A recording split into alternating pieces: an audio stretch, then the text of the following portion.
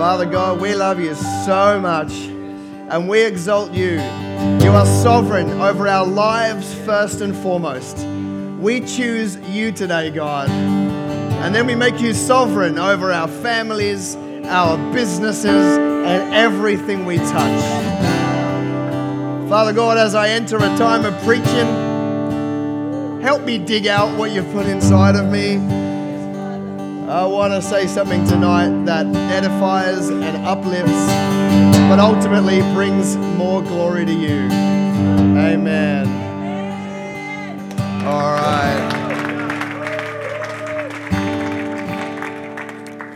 Hey guys, thank you for worship. I don't know how you felt, but as I sat under their worship tonight and their ministry, these guys didn't just play chords and sing words. These guys poured themselves out as an offering tonight. And I can just tell that it ain't about words and songs for you guys.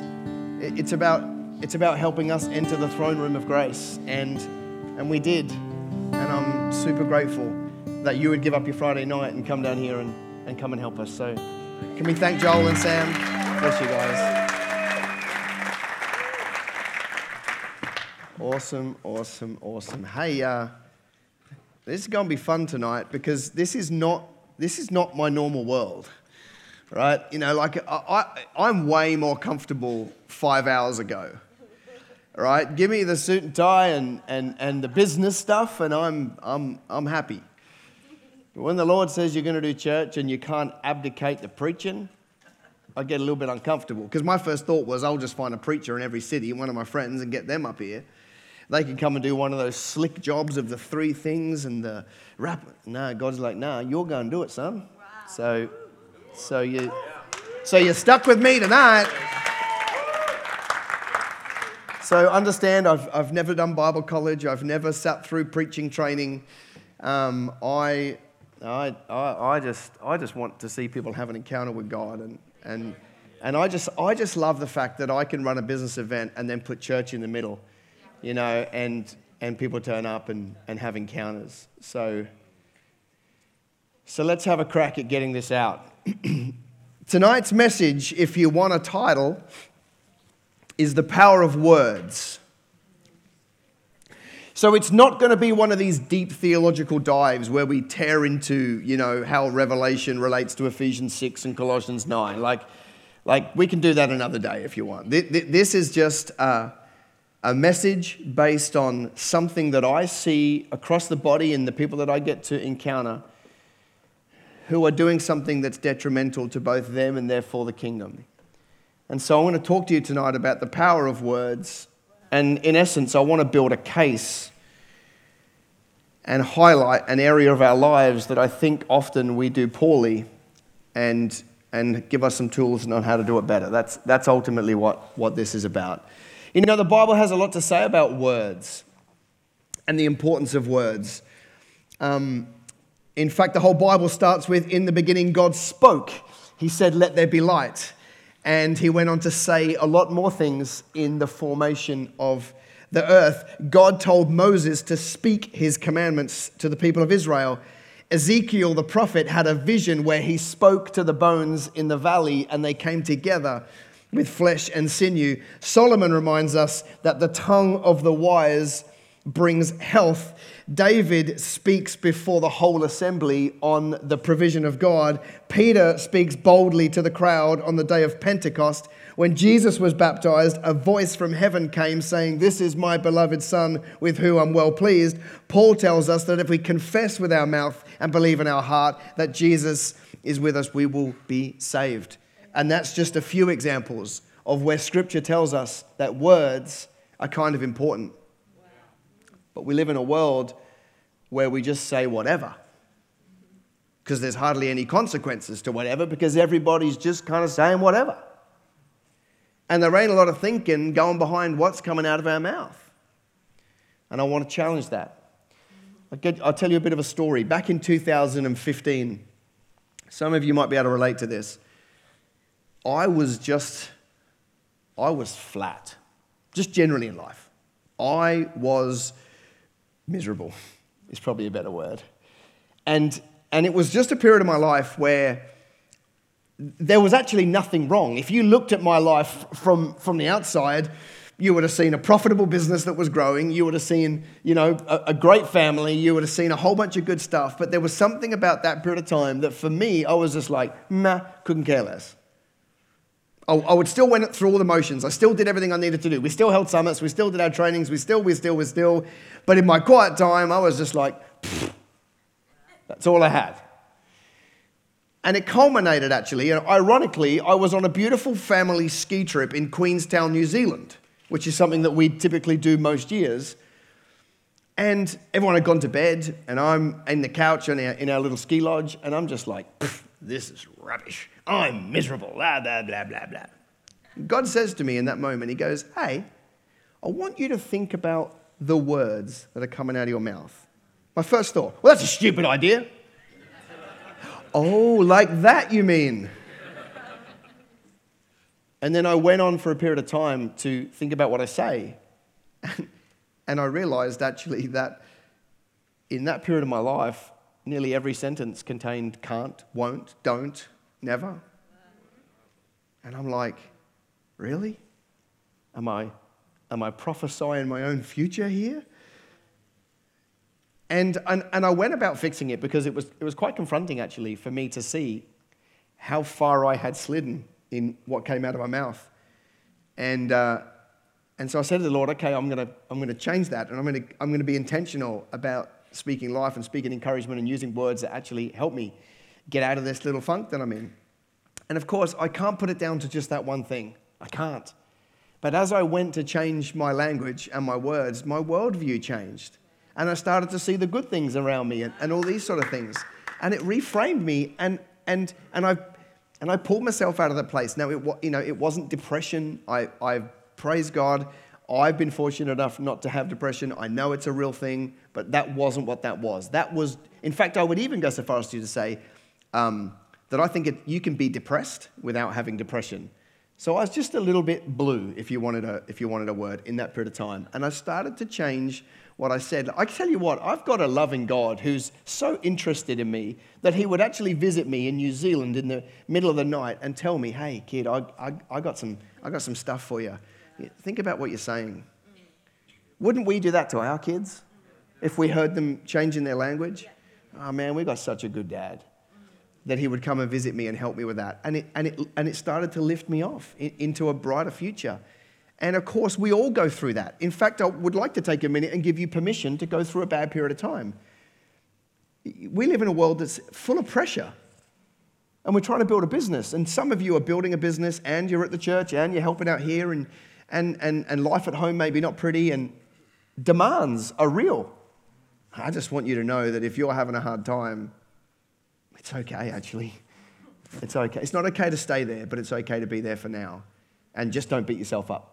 Because I think a lot of what we do in those moments is we look to the people to the left and we compare ourselves, and that only compounds the problem because we only see the highlight reel of somebody else's life and we compare it to ours, and it makes us feel worse. Let me tell you, you're probably doing a better job than you realize when you're in those periods of time. So, that's my story. And that's why this is important for me. And I hear a lot of people that aren't using necessarily great language as they go about their business. It's like this, right? If you think about it, let's say there was a salesman. Let's use a business context to bring it back to reality, business, right? There's a salesman that has to go and pitch their services to clients, prospects. You can imagine, like they go to their 9 o'clock meeting and they pitch and they give it their very best, and the prospect says, no thanks, not interested. Then they go out of there and they drive across town and they go to their 10 o'clock meeting and they go into that meeting and they pitch, and that one says, no, I'm not interested. And then they go to the 11 o'clock meeting and they pitch and they do a good job, and that person says, I'm not interested. What starts to happen to the language coming out of the salesman? Can't do this. Everyone's against me. Should have given up. Started a church. Took the easy road. All that jazz, right? And then before you know it, not only are they saying that, but their shoulders go from their 9 o'clock meeting, I'm going to tear the world apart, to 11 o'clock, this is stupid. And then they walk into their 12 o'clock meeting after 3 failed attempts, and they basically walk in there and go, you don't want it, do you? No, I didn't think so, see ya. And that's the end of it. So you can't let the world change the way you talk. You can't let circumstance change the way you talk as much as it wants to. You've got to guard your words. No one else is going to guard them for you. And it will change the way you see life. If you think about it this way, right? Do you remember when you got saved? Does anybody remember that? Does anybody remember that period of time? Is anybody saved in this place? Far out. Sydney.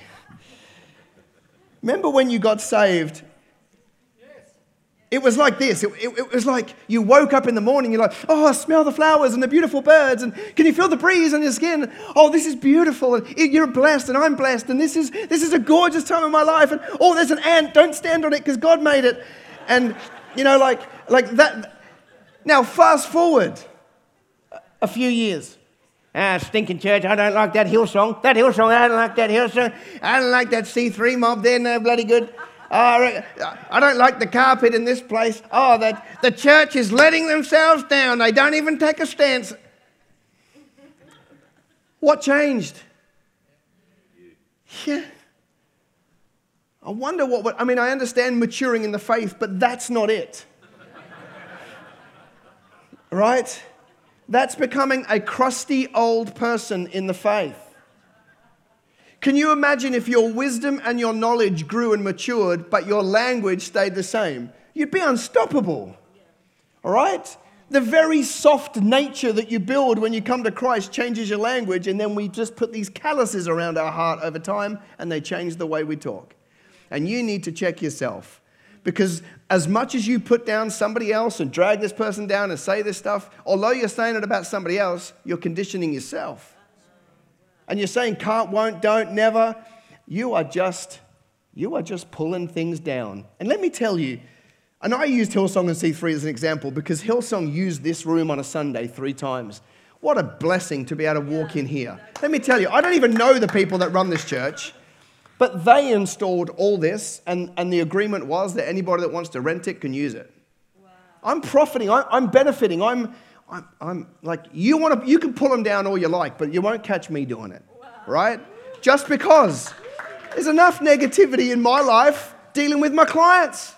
I'm not going to say any more, all right? I'm just not going to make it up as I go along.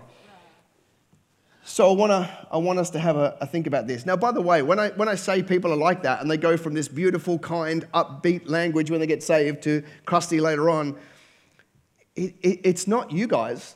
I'm talking about those humans. It's just humans, all right? I mentioned earlier this morning about them Israelites, didn't I? Well, they were brilliant at this, right? They were on the roller coaster of words as they went through their journey, right? They come out and God says to them, guys, we're going on a journey. I'm taking you to a land of milk and honey, right? Guys, I've got a promise for you. We're going to go to somewhere that's absolutely amazing, but we've got to take a bit of a journey to get there. And what do we see? We see nothing but bleating and complaining from this group of people. We see the highs. Oh, God, I'm with you. You're amazing. I can't believe we serve the most amazing God. 5 minutes later, stinking God, you're a da-da-da-da. Then we get, oh, we're going to build a golden calf. Oh, we love God because he dealt with it. Oh, and then we just go on this journey, right? And the Israelites, man, their words weren't super. I've got a couple of examples for you. So in Exodus, oh man. It says this in Exodus 14, 11. Then they said to Moses, so they being the Israelites, because there were no, this is one of my favorites, because there were no graves in Egypt, you took us all the way out here to die? I mean, what a mocking group of people. God's like, hang on, I've got a promised land for you. And all you can think about is the misery that you're facing today. And I mean, what an amazing group of people. They've seen a pillar of cloud, right? They've seen food provision. They've seen water provision. They've seen safety. They've seen it all so far. And yet, here they are going, oh, this is difficult. Were there no room for a grave in Egypt? Another one, which is another bit later, which I won't say, is when they went, you brought us out here to starve? At least there were fish in Egypt, is what they said. And God, being the compassionate God that he is, go, no, I understand. How about this? I'll provide you food and drink every day. And then they bleated about that because it was boring. What about this one, right? So this is a little bit later. So they've sent some spies over to Canaan. All the congregation lift up their voice and cry, and all the people wept that night. And the children of Israel complained against Moses and Aaron, and the whole congregation said to them, if only we'd died in the land of Egypt, or if only we had died in this wilderness. Why has the Lord brought us out of the land to fall by the sword, and our wives and children should become victims? Would it not have been better for us to return to Egypt? So they said to one another, let's select a leader and return to Egypt.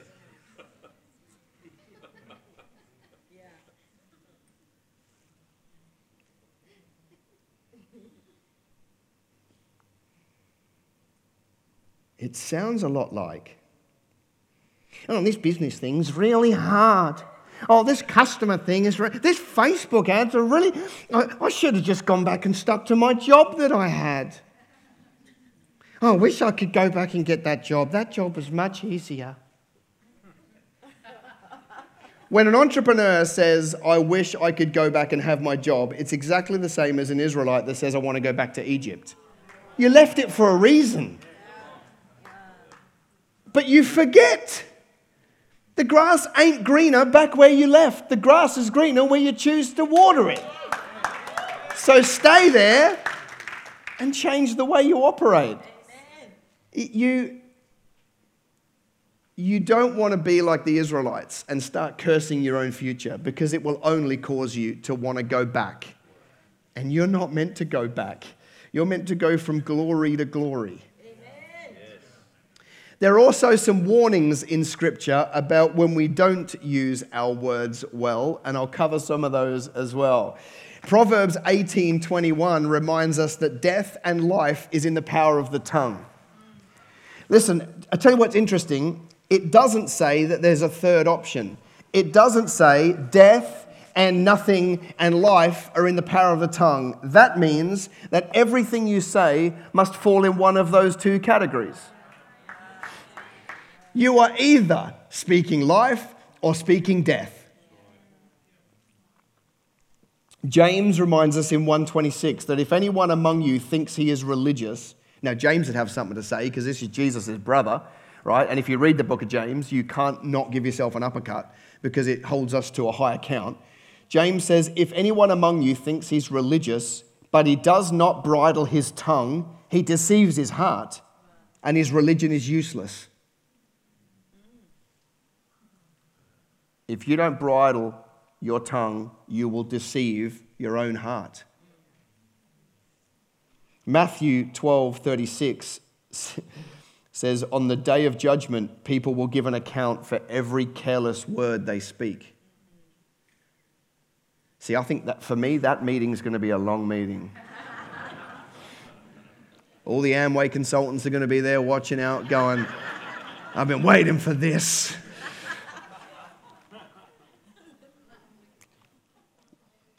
You have the ability to speak life and speak death over yourself. And like James says, if you don't bridle your tongue, it corrupts your heart.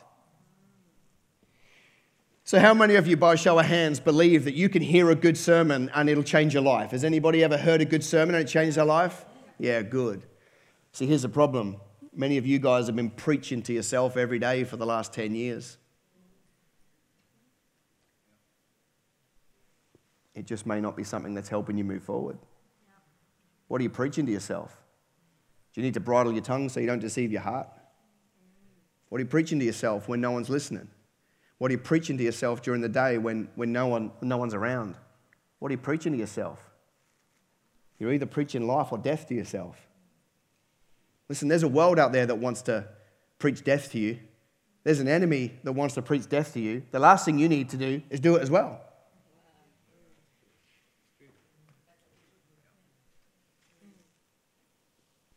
What are you preaching? You go to Sunday for a sermon, that's great, but that's 1 hour out of 168. You're preaching to yourself the other 167. You have the ability to undo whatever the best preacher in the world says for 1 hour. Getting it? So I want to bring another element into the conversation, and I want to talk about joy. And it might seem crazy to bring another element, but I think they're intrinsically linked. So what is joy? Joy is not a feeling, right? It's not a feeling. Joy is a decision, and it is a choice. It is a response to an event. When you chose Christ, you chose joy. But I would say to you that joy is attached to outcomes and not attached to circumstance. It can't be attached to circumstance because otherwise you would have circumstantial joy. And if you have circumstantial joy in 2020, you won't have a lot of joy because life is hard. It cannot be attached to what you're going through. It must be attached to what's on the other side of what you're going through. If you want an example of this, you'd have to go to Jesus, who says, for the joy set before me, I endure the cross. That's a pretty big thing to have to endure. Some of you are like, I have to endure Instagram ads. That's got to be better than enduring the cross. But Jesus' perspective is, I can have joy because I know what's after the cross. Right? You need to have joy because you know what's after what you're going through. If your joy is robbed by circumstance, the enemy has got a hot button. Every time he brings tragedy your way, you lose your joy. When you lose your joy, you ain't attractive to anybody around you. You've got to learn to keep the joy in spite of circumstance. James says, consider it joy, brothers and sisters, when you go through trials. Really, James? Did you have to say that? Consider it pure joy when you go through trials because the outcome is it produces perseverance. It's not about the circumstance. It's about the outcome. Psalms 35 says, weeping may stay at night, but joy comes in the morning. You can have joy because you can live with the weeping at night knowing that joy comes in the morning. Your joy is attached to outcomes and not circumstance. Amen. Your joy is not circumstantial. And if you want to see a picture of joy, then you would look no further than Paul and Silas in prison. Falsely accused, beaten, lied about, spat on, thrown in prison. And what do we see from those two? Singing. Singing. See, Paul had actual things to be concerned about. Paul had actual problems. Not like, the traffic was bad. Oh, can't believe I didn't get the last little bit of sandwich with the mayo. Oh, can't believe that I went to buy the lettuce and it's an extra 30 cents. Like, Paul had things that were real, and yet his response, singing. Wow. Just to give you a bit of perspective. Why? Because Paul knew the outcome. Paul knew that he was going to take the gospel to Caesar and it was going to bring down the Roman Empire, and that was good enough for him to endure whatever he went through.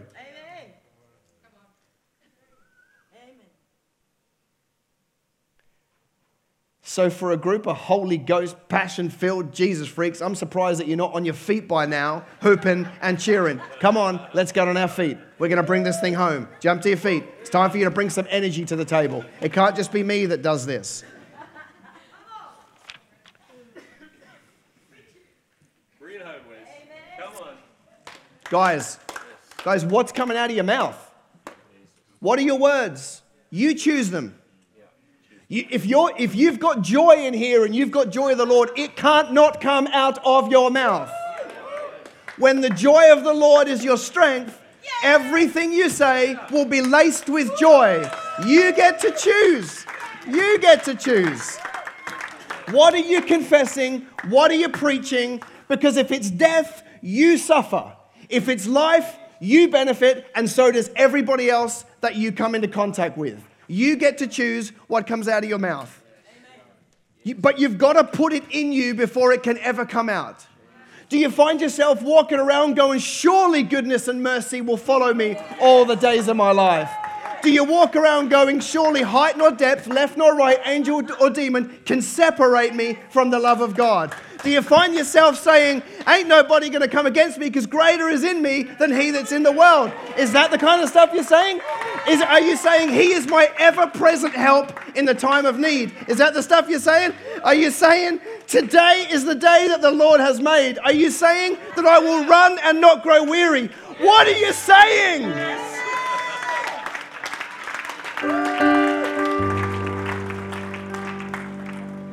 You need to change what's coming out of your mouth because it's attractive to you and it's attractive to everybody else when it's laced with joy and it's laced with positivity.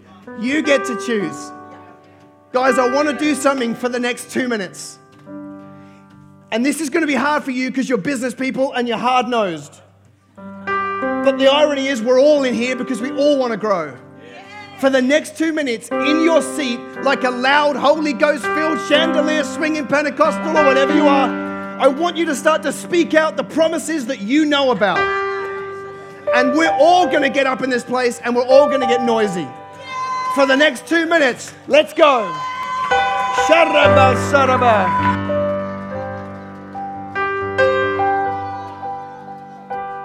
Speak it out, Sydney. Don't play small, Sydney.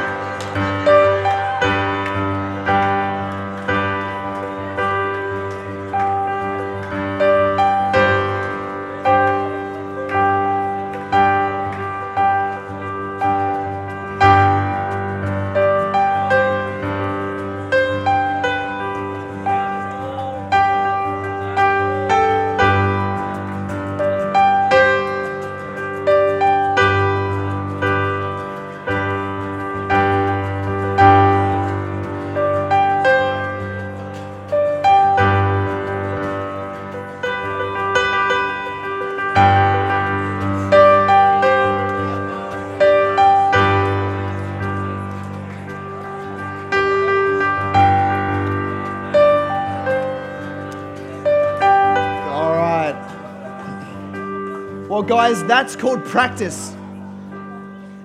That's called practice, what we just did.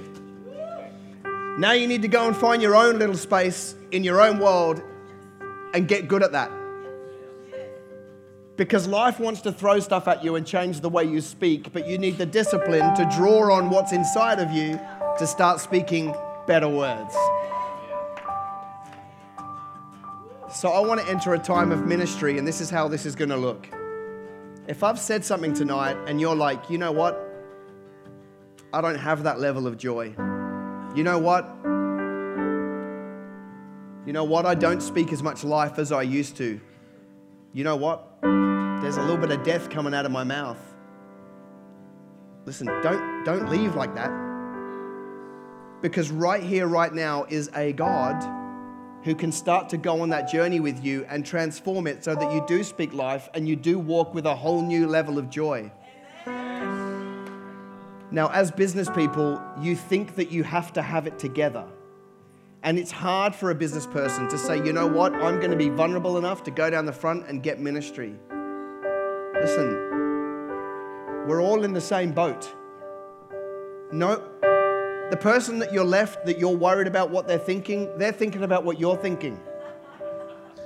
And in fact, the fact that you might say, I'm going to go down the front and get ministry may actually spur them on and give them the boldness to go and get some ministry, but they didn't have it in them in the first place. And your leadership may start something for them.